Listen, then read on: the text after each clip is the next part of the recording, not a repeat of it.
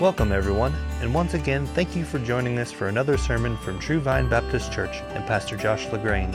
This week, we continue to work through the book of Genesis, chapters 10 and 11. We can break this sermon down into three main parts: the Table of Nations, the Tower of Babel, and the points and principles that God wants us to learn from these passages. You can join us by turning in your Bibles to Genesis chapter 10, beginning in verse 1, as Pastor Josh LaGrange delivers his sermon titled, The City of Man. Genesis chapter 10. We're going to begin reading in verse 1 here. Everybody's favorite sections to read. Another one of these genealogies, another study, lots of funny sounding names. There is a point to these things, and so we're going to spend some of our time talking about what is the point from chapter 10, and then we'll come in and look at the first section of 11 and see what it is that God is trying to show us here. So let's read the text together, and then I'll pray for us here in just a moment. So beginning in verse 1, Genesis 10, 1. Now these are the records of the generations of Shem, Ham, and Japheth, the sons of Noah, and sons were born to them after the flood. The sons of Japheth were Gomer and Magog and Madai and Javan and Tubal and Meshech and Tiras. The sons of Gomer were Ashkenaz and Riphath and Togarmah. The sons of Jaman were Elisha and Tarshish, Kittim and Dodanim. From these, the coastlands of the nations were separated into their lands, everyone according to his language, according to their families, into their nations. The sons of Ham were Cush and Mitzrayim and Put and Canaan.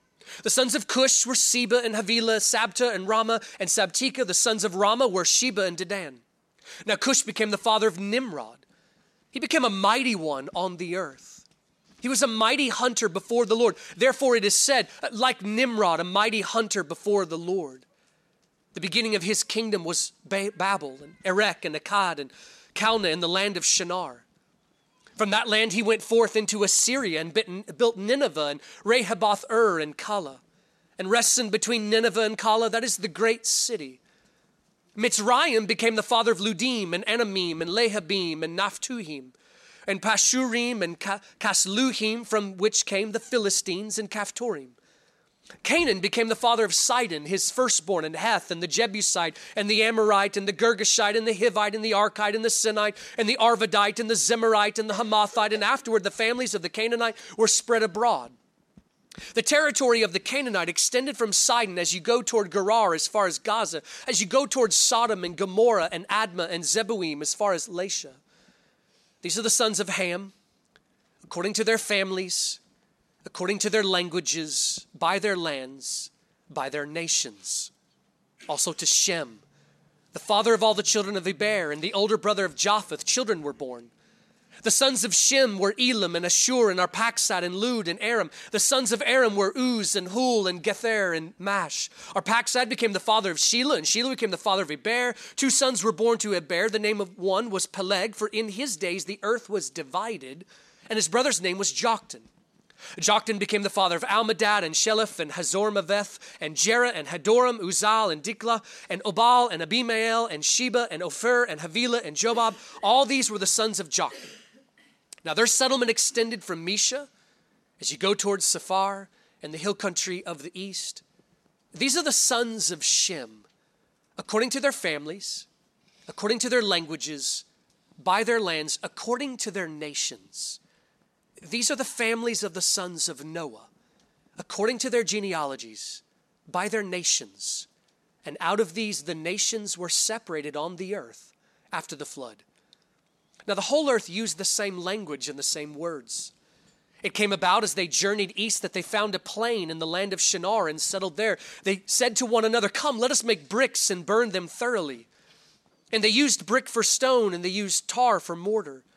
They said, "Come, let us build for ourselves a city and a tower whose top will reach into heaven, and let us make for ourselves a name. Otherwise we will be scattered abroad over the face of the whole earth." The Lord came down to see the city and the tower which the sons of men had built. The Lord said, "Behold, they are one people, and they all have the same language. And this is what they began to do, and now nothing which they purpose to do will be impossible for them. Come, let us go down and there confuse their language, so that they will not understand one another's speech." So the Lord scattered them abroad from there over the face of the whole earth, and they stopped building the city. Therefore its name was called Babel, because there the Lord confused the language of the whole earth. And from there the Lord scattered them abroad over the face of the whole earth. Please bow with me, and let's pray and ask God's help. Oh Lord our God, Father, every time we open up your word, there's a battle that's going on. Father, and if we could see what was happening in the spiritual realm of the battle over whether or not we will listen, whether or not we will heed, respond, bow, obey, trust in you. Lord, that this literally determines our eternity. God, we would lean in much more intently. Father, I ask for your grace now.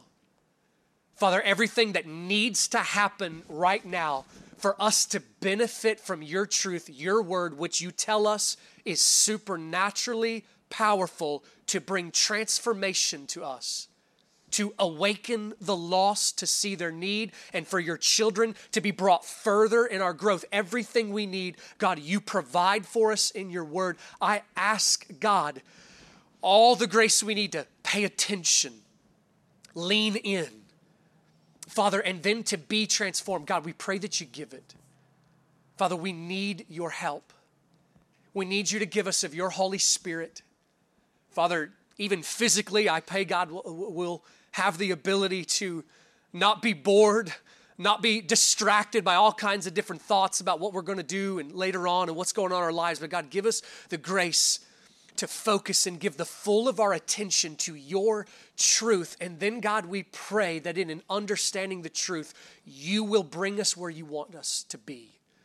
Please give us help. God, if I'm going to be useful, I need your help. So please, Lord, come to me. Give me everything I need right now, oh God, to preach and not say wrong things. Set a guard over my lips. I not say anything false or unhelpful or vulgar or anything, oh God, that is unhelpful. God, only what is true, only what is right, only what is good. And please bless this time, oh God, for the glory of your name.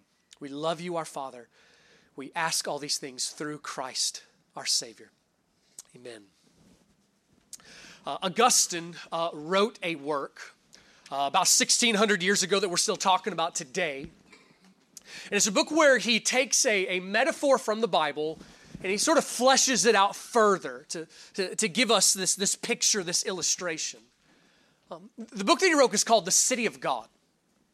And in that, he pictures all of humanity divided into two cities, the city of man and the city of God. Each city has its own culture, its own laws, its own way of behaving and speaking, its own way of viewing all things. And then most significantly, each city has its own ruler. In the city of man, everything is contrary and opposed to the ways and the culture of the city of God. And those in the city of man are invited, are welcomed, beckoned to come and join the city of God. Become a citizen of that heavenly city by bowing to the rule and the authority of Jesus Christ. Well, when Augustine was writing that work, one of the places in the Bible that he drew this metaphor from is right here in this passage that we've just read. The Tower of Babel. The Tower of Babel is sort of given to us as the prototypical picture of what the city of man would be, defined by humanism. Everything about the city of man, everything about its culture, its beliefs, it's all about elevating human wisdom, elevating human glory. Human authority is seen as the highest of authority, and the authority of God is forgotten. The glory of God is ignored. In the city of man, whatever exalts human pride, that's its goal, that's its belief. But the city of man is shown to us again and again in Scripture is a city of destruction. Oh, it'll flourish for a season. There'll be all kinds of celebration, all kinds of earthly glory, but in the end, its glory will be forgotten. And in contrast to that, we're shown all these times in the Bible this metaphor of the city of God. There's a beautiful verse in the Psalms that is kind of left mysterious and then picked up again in the book of Revelation. There's a verse in the Psalms that says, there is a river whose streams make glad the city of God.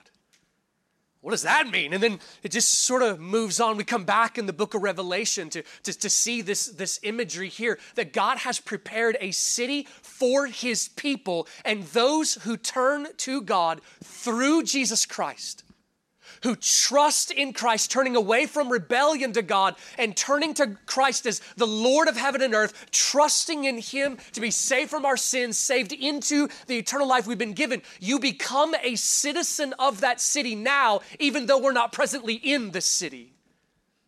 And the earth really is divided between the citizens of the city of man and the city of God. Genesis 10 through 11 brings this metaphor out, but really showing it to us in history. Genesis 10 and 11 is given to us. One of the points is simply to show us why the world is the way that it is. If you're a visitor with us this morning, we here at this church, we believe the book of Genesis to be literal truth, not just parable, not just story that's supposed to teach some things. This is literally what God has done in history, and God has brought things about in such a way to show things. One of the reasons why God has given us Genesis 1 through 11 is to show us why the world is the way that it is.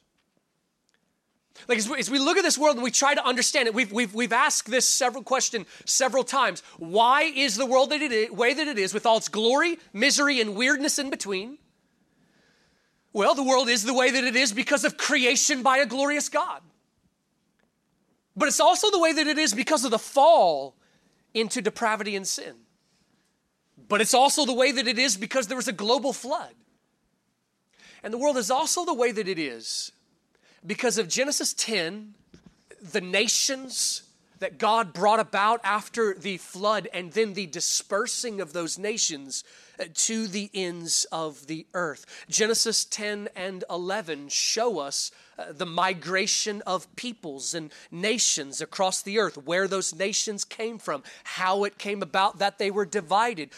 Some of the very fascinating things, if you enjoy this kind of thing to go read up on further, it's pretty fantastic that secular sociologists and archaeologists are still using the same names, the same places, the same facts confirmed in Genesis 10 and 11 when they describe the migrations and such of ancient peoples, even when it drives them nuts that they have to do so. Let's approach this text this way this morning. Let's divide it into three parts. Just very simply, we'll just kind of look at this in a couple of sections here. First one, chapter 10, we're going to call this the Table of Nations. That's the sort of the subheading that some of your Bibles may have there.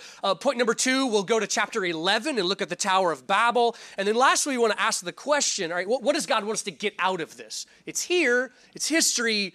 What are we supposed to see? What truths and principles are there? So that's how we'll approach things. So here's number 1, the Table of Nations.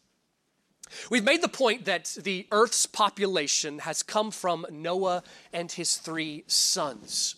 Chapter 10 gives us this genealogy, early genealogy of these sons divided into 70 nations. So if you count them up there, that's the number. And you notice this emphasis on the word nations that kept coming up through Genesis 10. I think that's significant for the way that the rest of the Bible will speak of the world and the nations. And just to go ahead and jump into the heart of the New Testament, and the way that the Old Testament is always pointing to the glory of what is here in the New Covenant, the glory of the New Testament in this era of the New Covenant. When Jesus preached and said that the gospel of the kingdom, the good news of what Jesus Christ has done, the message of the gospel is the message of Christ's salvation. That God has made a way for all of us who have sinned against him, rebelled against him, to be brought near and at peace with him again. God has made a way for us who have rebelled against him to be brought as citizens once again into the kingdom. All of us who have made ourselves unclean by our sin, and if that offends you, kind of got to deal with it. That's what the Bible says. We've made ourselves unclean before a holy God. We do not deserve eternal life. We deserve to be cast away from God forever and ever. But God in his mercy has made a way to draw a people near to himself, but through his Son. Jesus Christ came to the earth, died for sins, rose from the grave, and now is welcoming all who will come and trust in him as Savior to be brought to peace with God again. That's the message of the gospel. Jesus said this gospel of the kingdom will be preached in the whole world as a testimony to all the nations. And then the end will come. When we hear that, we need to think Genesis 10. We need to think some of these terms. When Revelation comes to us, and we get this beautiful picture that on the last day, gathered around the throne of God, there is a multitude that John says could not be counted, and there are those there from every tribe, every tongue, every people, and every nation who have responded to Jesus Christ, who have believed on him, and are gathered around the throne. When we hear that language of nations, we need to think Genesis 10. Not in the sense that that's necessarily the exact way that God defines the people groups and such, but from the perspective of this, friends. God is showing us here the linking of all of humanity together in this place, coming off of the ark, gathered, linked together in Noah, and then the dispersal of the nations, and we see God's concern for all of the nations. Listen to me, friends. God is not just the God of Israel. He's not just the God of the United States. He's the God of the nations. He's the God of every tribe, every tongue, every people, every nation. And God is on a mission that he is bringing souls to himself from every language, every ethnicity, every nationality to come and bow to Jesus Christ, to be there. All of this is kind of rooted here, beginning in Genesis 10. These people groups, by the way, I'm tempted to spend more time on what I'm about to say here than what I really should here. Mentioned in past sermons, the people groups that are mentioned here. There was a time when skeptics mocked Christians for believing the Bible, and one of the points that they used here was what they said, that you Christians believe this is true history, this is ridiculous, these people groups didn't even exist, and they claimed, we know this because we've never found anything about them. That's kind of arrogant, by the way. World kind of has this perspective sometimes that if I don't know about it, then it doesn't exist. It's kind of prideful, okay? But lo and behold, over the course of time, we've been talking about this a little bit, archaeology. One of the things that's cool now is not only have we found evidence of these people groups and such that exist here, you can actually take courses at universities on the cultures of ancient Near Eastern history and peoples and such. And so we know much about their beliefs, their gods, their art, their pottery, their songs, their wars, their rulers, etc., etc. So much of this has been uncovered, and there's a lot more I'd like to say just because I find it fascinating. Things like you can look at the world and history and see ways that I think it's only explainable by the history that the Bible gives. So things like the existence of ziggurats, which are sort of like a pyramid. Some of your study Bibles may have a picture of a ziggurat in Genesis chapter 11. And the reason why it's given is because in this region that the Bible is talking about, this region of Babylon, there have been ancient ziggurats that have been uncovered and found, including a massive one in the city of Ur, which is where we will meet Abram starting next week and things. And so you look at some of those things across continents. You look at some of the beliefs and things that exist even in South American ancient culture that are linked back and similar to what the Bible says in Genesis 1. And you think, how could those connections be made? I find all that stuff fascinating. You can read more about that on your own. But one of the things that is cool to see is authentication of what the Bible says. The Bible is showing here the place where the migration of the nations began at the Tower of Babel. Well, I want to point out a couple things before we leave chapter 10 here. So a couple important things to notice. when you're looking at the chapter there, you see it's divided into kind of three sections. The three sons of Noah, Shem, Ham, and Japheth. Verses 2 to 5 there, you got just a brief little section on Japheth. Verses 6 to 20, there's a major section there on the descendants of Ham, and there's a reason for that. If you remember last week, one of the things we saw is a curse was uttered onto Ham and his descendants for rebellion and such that's there. Really, you're going to see some of that played out. Then you notice verses 21 to 31, the descendants of Shem are followed there. But think for a second here on the descendants of Ham. Canaan, being one of the sons of Ham, they went on to comprise a great number of Israel's future enemies. But I want you to notice as you go through that section of verses 6 through 20, Ham's descendants seem to do all right. I mean, if you look at it, there's prosperity. There's wealth. Make themselves a pretty nice living on the earth for hundreds of years. Look at a bit of it in verse 8. You meet this funny sounding guy named Nimrod. Mighty hunter before the Lord, powerful man who went on to found these various cities. One of the cities you notice there, Babel. Later, that would grow into a massive, full kingdom called Babylon. But by the way, friends, the book of Genesis was written approximately 1,100 years before Babylon would come and destroy the city of Jerusalem. That's pretty astounding. I know, we believe the supernatural power of God's word. We believe the prophecies and things of Scripture. Still don't lose that sense of wonder in the fact that God says things in history thousands of years later. It's coming about. This is pretty amazing. You keep going. Later in verse 11, the same family line produces certain cities that would eventually grow into the kingdom of Assyria. If you remember your Old Testament history, Assyria would later conquer the northern kingdom of Israel in 722 BC. And so that means the book of Genesis was written approximately 900 years before that event occurred. One of the major cities of Assyria that's mentioned here is Nineveh. If you remember the book of Jonah, Nineveh was the place that God called Jonah to go and preach the message of warning and repentance. In verse 13, you have the same family line producing a kingdom that is still with us, Mitzrayim. Mitzrayim is the Hebrew word for Egypt. Some of your Bibles may even translate this word as Egypt there. And throughout the Bible, and just to track this for just a little bit here, number of interesting prophecies were given by God about Egypt. You know, in our scripture reading time, we've been reading through some of the prophets.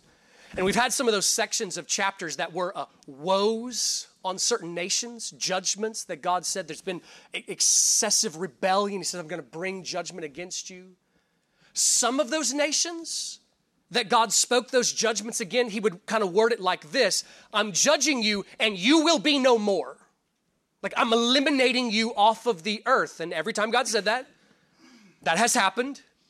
Like you can't go visit the nation of the Hittites today. But concerning Egypt, a number of times God would give a prophecy about that nation, and he would say, I'm bringing judgment on you, but to paraphrase, but I have a future for you. And it is kind of interesting, you can still go visit the nation of Egypt today. Kingdoms of the earth come and go. Glories of kingdoms rise and fall. Egypt is still around. In fact, to go even further, I think there's something even cooler to see. There were certain prophecies that God made about Egypt where he said, he gave implication to the fact that Egypt would bow to the Lord. Now, that's kind of an uncanny prophecy considering what we know about the history and Exodus and such and where they came from. For God to say, one day Egyptians will run to the Lord. But here's one of the things that came about in church history. After the resurrection of Christ and the church began to do what happened in Genesis 10 and 11, by the way, be dispersed throughout the nations. There's a picture you need to see there, okay? Be dispersed throughout the nations. The gospel made its way to Egypt. There actually came a point in history where Christianity was the predominant religion in the nation of Egypt. There are still Christians there in Egypt. You'll sometimes hear about Coptic Christians being beheaded and such there. Okay, prophecies God made thousands of years ahead of time, still being unfolded by the scripture, linking us all the way back to Genesis 9. And one of the things that I think is cool when we see that is we saw God say a cursing on this family line because of rebellion and such against him, but still yet we see God's mercy extend. Still yet we see God going to people who are enemies and bringing them to himself. Our God is the God of the nations. And to bring this back where we got off just a second ago, Ham was cursed. God told there would be judgment and things there, and yet many of his descendants went on to prosper on the earth. Listen to me, friends. Earthly prosperity, wealth, is not an indicator of God's blessing. The people of God often live in poverty, but they have the city of God. One more thing I want to show, just trying to help you make some connections in the rest of the Bible with some of what goes on here in Genesis 10. Let me show you one more connection. Flip over to Genesis 15 for a second. Genesis 15, one of the groups that's mentioned in Genesis 10 as a descendant of Ham was a group called the Amorites. Look and see something here. Starting verse 13, Genesis 15, 13. This fast forwards a little bit to whenever we meet Abram, but look what's said here. God said to Abram, "Know for certain that your descendants will be strangers in a land that is not theirs, where they will be enslaved and oppressed for 400 years. You know what that's talking about. It's talking about the era of slavery that we'll encounter in the book of Exodus, verse 14. But I will also judge the nation on whom they serve, that's Egypt, and afterward they will come out with many possessions. As for you, Abram, you shall go to your fathers in peace. You will be buried a good old age. Then in the fourth generation they will return here, for the iniquity of the Amorite is not yet complete." Do you see what God is saying there? When God said this to Abram, Abram was in the land of Canaan. Now that's today the land we call the land of Israel. At that time, it was called the land of Canaan because it was inhabited by the Canaanites. One of the groups there in the land of Canaan was this group called the Amorites. God said, "I'm going to give to your descendants this land, but I'm not going to do it yet because the Amorites are not yet so wicked that I'm going to judge them. But the day would come when they did rebel against God. 400 years into the future, they did rebel against God to a degree that God said, I'm going to judge them. And Israel, I'm using you to do this." Even that itself is a fulfillment of the prophecy that we find there at the end of chapter 9.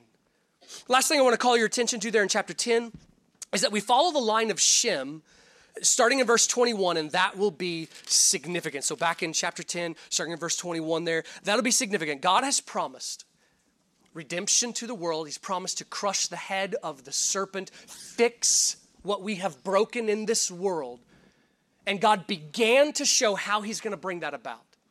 We saw that of the sons of Adam and Eve, God chose one of those sons to carry on a promise through, Seth. Seth then led to Noah.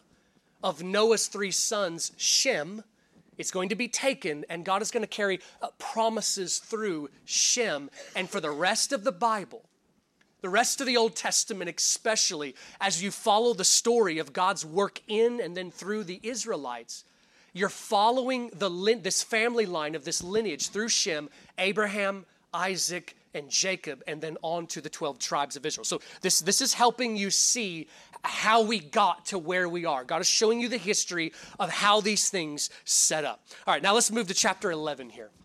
So we're shown this. Some of that is just very practical, historical things there from chapter 10. Chapter 11. We begin by being told something that makes sense. The entire earth spoke the same language. Mankind had this unity of language.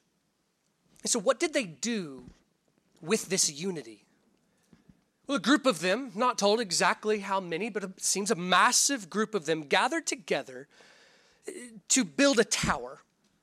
Now, of course, there's nothing evil about building a tower or progress, okay? So like the point of this passage is not like the evil of cities or something like this, okay? So the point is not this, but the point was what was in the heart of man and why they did it. You have a couple things going on here. One is that God had given the instruction to fill the earth. They said, no, we're going to do our own thing here. But even much bigger deal than that. Much bigger deal of what's going on. At the Tower of Babel, mankind united in an act of rebellion against God and sought to elevate himself to a position in the heavens. Nothing wrong with building a big building. You build a big tower, big building for the purpose of caring for the sick, that's wonderful. You build a big building for the purpose of aborting babies, that's a different story. It's what's in the heart of man and why this was being brought about. Mankind unites, and they unite for the purpose of honoring and elevating themselves in rebellion to God, lifting themselves to a position of deities. Friends, this is why the Tower of Babel is so commonly referred to as the place where humanism began. This is what secular humanism is all about. It's always about elevating human thinking, human wisdom to a place that is either equal to, or let's be honest, above God's authority. This is the issue of why what we often refer to as liberal Christianity is repulsive to God. What I mean by liberal Christianity, I'm not talking politically liberal, I'm talking liberal theology. Liberal Christianity is that form of religion, that form of Christianity that, sure, we'll talk about Jesus, but we're just going to do with the Bible whatever we want. We are just going to read the Bible however we want to read it. Whatever the culture's talking about, that's what we'll talk about. Culture's talking about bullying, we're going to talk about bullying. Culture's real hot right now, same-sex marriage, that's what we're going to talk about, and we're going to condone everything. You just go do whatever you want. We'll find a way to make it sound spiritual. Well, the reason why that is so repulsive to God, this do whatever you want kind of thing, is it is taking what God has spoken and lowering it and elevating human thinking above God. Let me give you an example. Really good friend of mine in college struggled with same-sex attraction.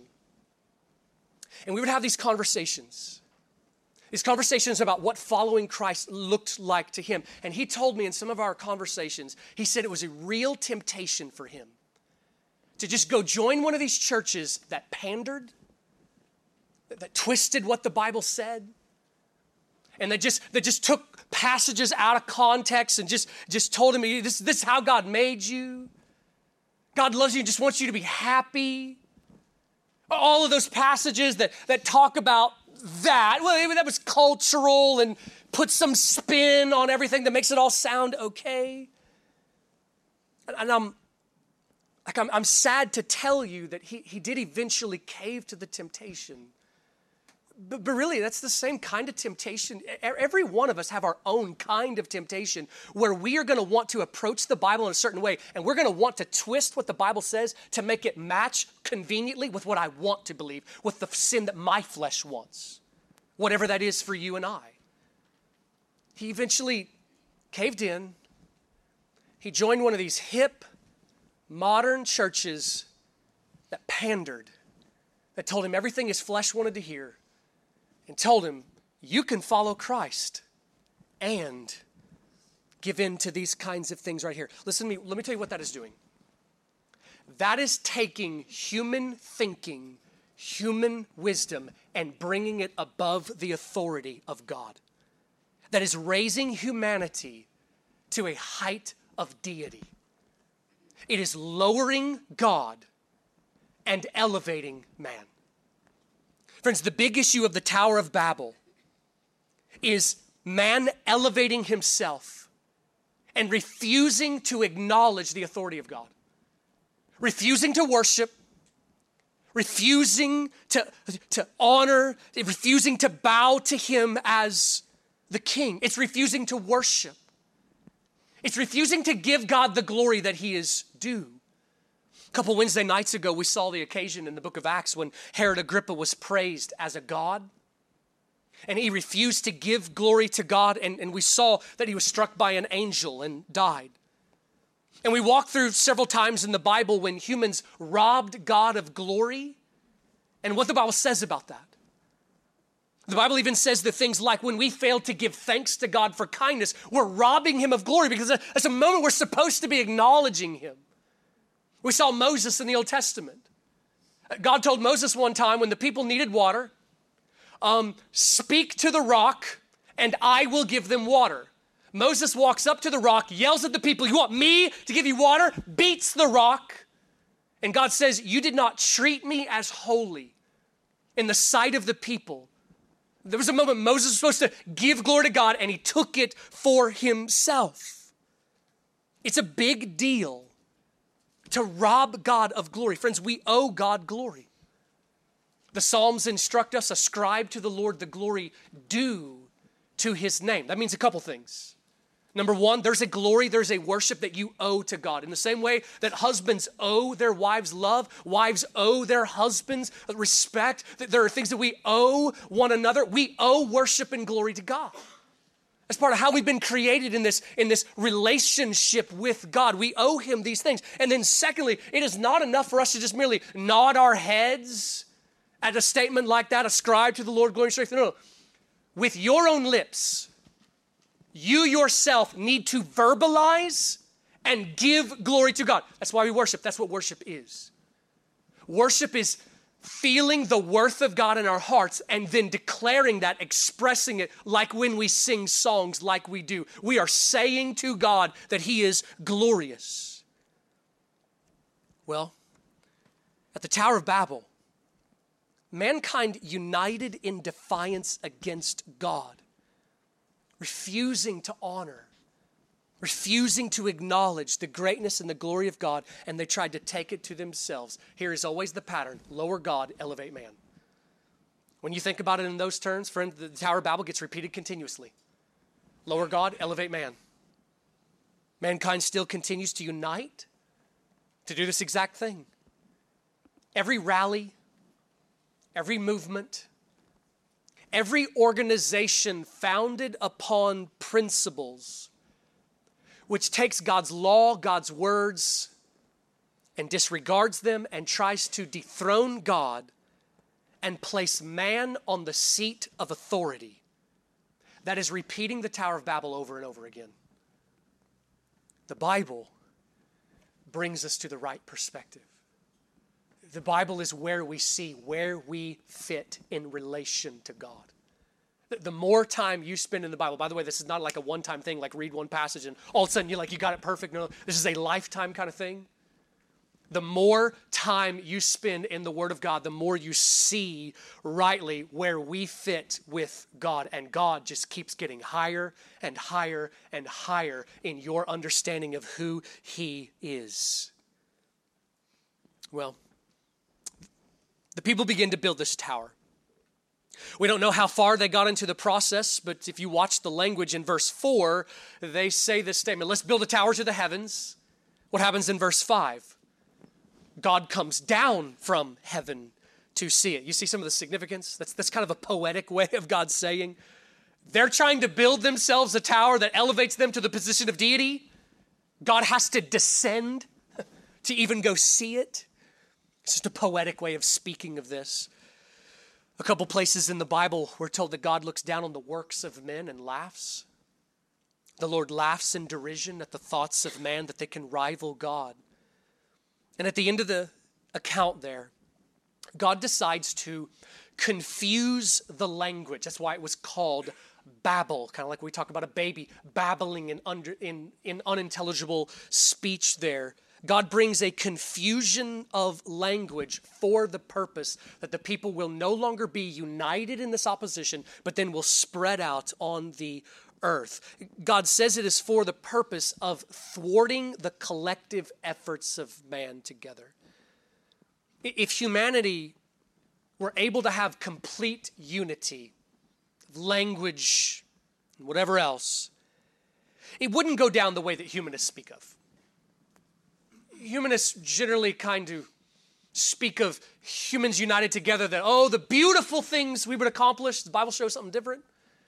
And so does history. Mankind united in complete unity and opportunity will give their lives to inventing new ways to oppose God for their own good and as an act of judgment. Like, I do think both of those are there. For the people's own good and in an act of God's work, God divides the nations. And we see the scattering, the initial scattering that then came and then continued throughout history.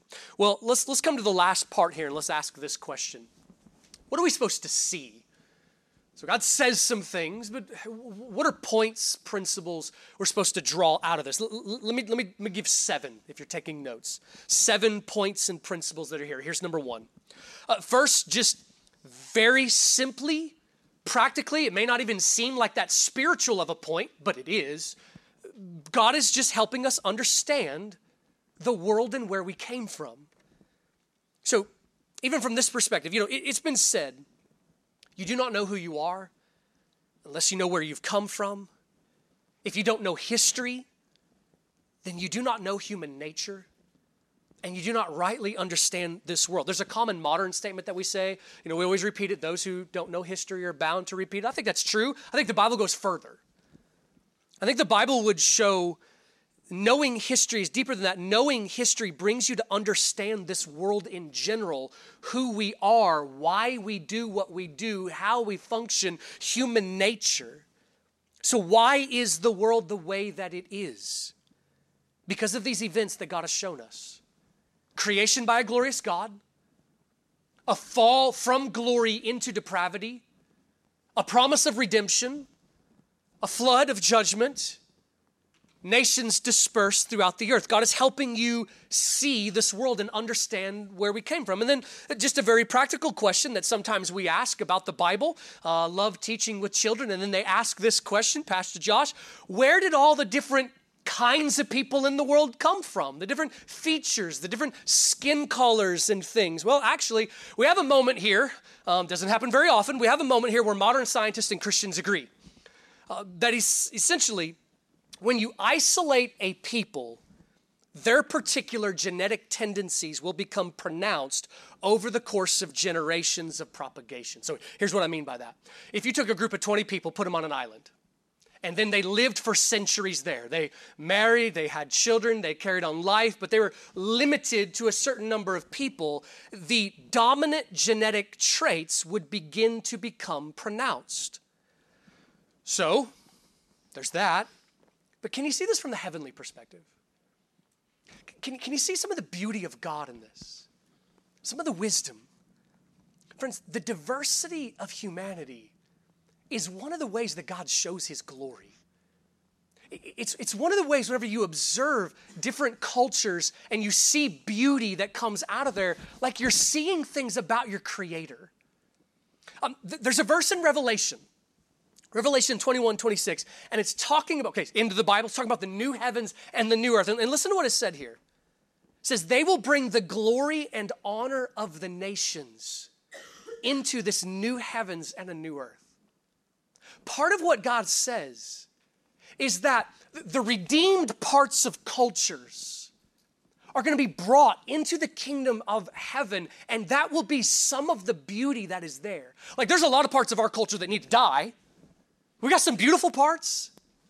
And whenever you look around the world and you see these different parts of cultures and things, the redeemed parts of these cultures, the beautiful things that are there that are evidence of a glorious God who made them coming out, they're going to be brought into the kingdom of heaven. And part of the beauty of that place will be to see the beauty of cultures and the glory of nations that are brought into that kingdom of heaven. That's a cool thought. That we can look around and we can see the glory of God evidenced in the diversity that God has made in this world. Secondly, kind of a similar point in some sense, the Bible is showing us here a truth that really shouldn't have been that big of a deal, but we do find in history it has become. We come from the same common ancestors. We are linked in Noah as one people. See, friends, the ideas that have come about throughout history that different groups of people are intrinsically, physically different is an idea that is foreign to the Bible.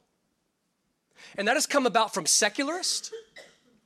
Sadly, we'll also say some pockets of Christianity, and then some pockets of, quote, Christianity. Some of these kinds of different ideas found in secular naturalists. You remember we talked about, whenever we were looking at the image of God, us being made in the image of God, we talked about Odabinga, the man who was kept in the St. Louis Zoo amongst the apes as a demonstration of evolution. This kind of idea that there are different groups of people who are intrinsically different. Like the idea of like different animals evolving in different directions. That idea has come about in history. Sadly, it stuck. One of the reasons it stuck was because of slavery.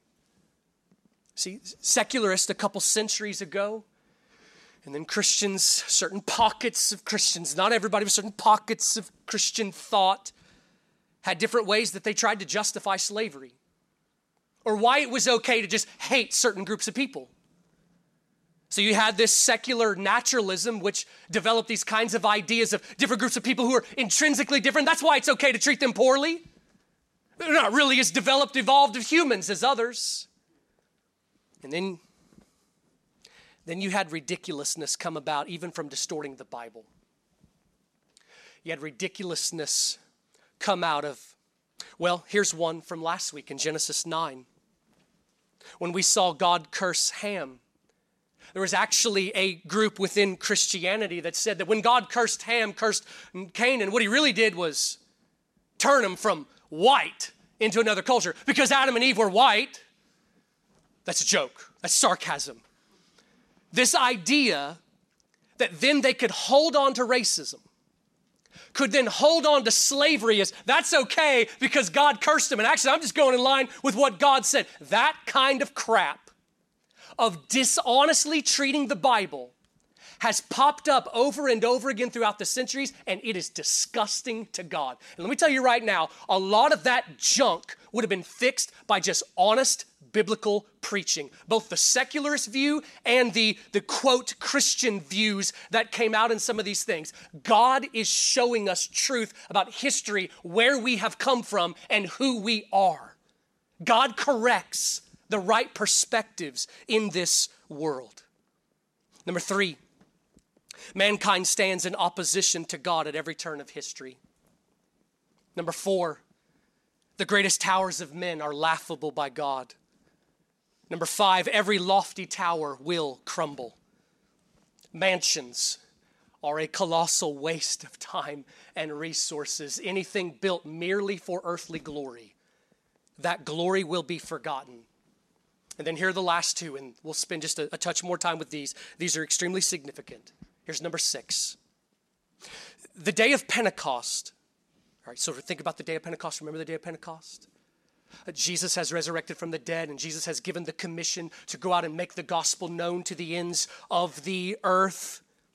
But wait for the promise of the Holy Spirit coming. Day of Pentecost, the Holy Spirit comes upon the people of God. They go out in the streets and they begin to then preach to the nations, and nations are then brought to Jesus Christ.